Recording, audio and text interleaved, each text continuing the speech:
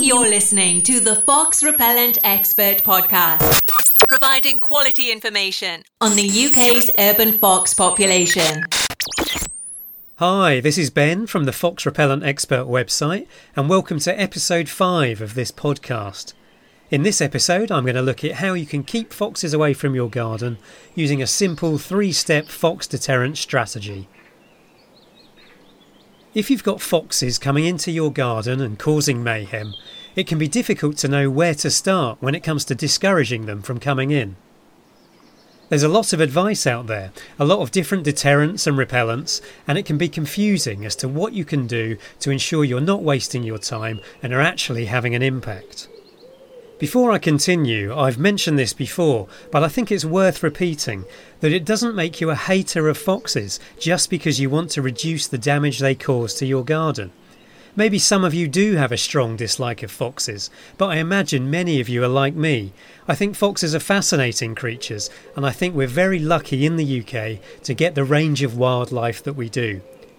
If you're a regular BBC Spring Watch or Winter Watch viewer, I'm sure you'll agree. All creatures have an important role to play in our ecosystem. However, that being said, it's perfectly understandable to object to some of the fox's more annoying behaviours and to want to do something about it in a way that's humane and wildlife friendly. And that's exactly what this 3-step strategy is about. So I'll get down off my soapbox and carry on with the podcast. Step 1. The entry point. Whether you've tried deterring foxes before or you're just considering it for the first time, the best place to start is to find the entry point, the place where the fox first enters your garden. Foxes are creatures of habit and have their set daily routines just like humans do, and this makes them quite predictable.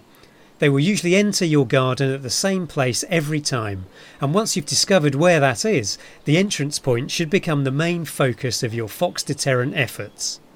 You might know already exactly where the fox comes in, but if you don't, it's well worth making an educated guess or taking the time to find out. Over or under walls or fences, across flat roofs or through thick undergrowth are common places where they get in.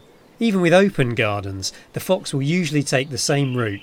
If you're not really sure, you could install a motion-activated trail camera to find out. These cameras are good at working it out, plus they're a really fun way of seeing what goes on in your garden when you're not looking. The main reason finding the entry point is so important is because this is where the fox makes the decision as to whether or not it's safe to enter your garden.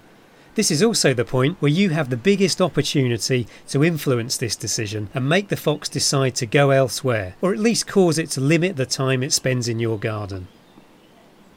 Step 2. Use different types of deterrent. So you've located where the fox comes in, or you think you have a good idea where it is, and now you know the best place to use a deterrent. But which deterrent should you use? Assuming you've blocked up any gaps in fences or refilled any holes, to get the most effective outcome, it's best to use at least 2 different fox deterrents. These 2 deterrents should not be the same type of deterrent. Instead, they should target different senses from one another. What do I mean by this? Well, let's say you choose one of your deterrents to be a scent-based one, like Scoot Fox Repellent. That targets a fox's sense of smell. The second repellent you choose should target a different sense. For example, the Foxwatch Ultrasonic Deterrent will target the fox's sense of hearing. And you don't have to stop it too. A third deterrent could be a flashing red predator eye, which mimics a pair of eyes and targets the fox's sense of sight. A fourth could be a prickle strip or plastic fence spikes, which targets the sense of touch. You can choose as many deterrents as your budget or the situation allows, but to get started, try 2 fox deterrents and make them different from one another. Foxes rely heavily on their senses to alert themselves to danger, so if at least 2 of the fox's senses are throwing out warning signals, you're more likely to achieve success in keeping them away. Step 3. Be patient. Probably the least exciting of the 3 steps, but also the most overlooked. There's no getting away from the fact that if you want to successfully deter foxes from your garden, you need to be patient. Foxes are wild animals that are very persistent, and you are trying to train them to change their habits and have a different attitude to your garden. This kind of change takes time, and they are not simply going to disappear overnight because you've decided you've had enough. If you use a deterrent in your garden, the fox will be back to see if this is a mild inconvenience or whether this is a more permanent problem. Where a lot of people go wrong is by thinking they only need to use a deterrent once or twice and that should solve the problem. When it inevitably doesn't, they deem the product a failure and don't use it again. The fox discovers that the deterrent was simply a mild inconvenience and it continues to visit the garden as normal. If that person had been patient and persisted, they may well have discovered that the fox started to pay attention and reduced its visits as it learnt to associate the garden with the deterrent.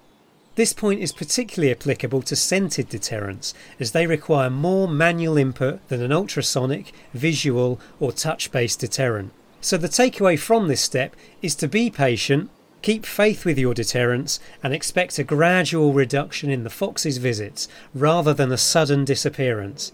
Treating it as a marathon, not a sprint, is the way to approach successful fox deterrents, and it will help you to feel that you are indeed making progress as time goes on. That's it for this episode of the Fox Repellent Expert Podcast. I hope it's given you an idea of where to start with deterring foxes from your garden. You can find the show notes to this episode, including links to the things I mentioned, by going to foxrepellentexpert.com/episode 5. If you want any more information on how to humanely deter foxes from your garden, please visit foxrepellentexpert.com. Thanks for listening, and I'll see you next time. Thank you for listening to the Fox Repellent Expert Podcast. For all your fox deterrent needs, please visit foxrepellentexpert.com.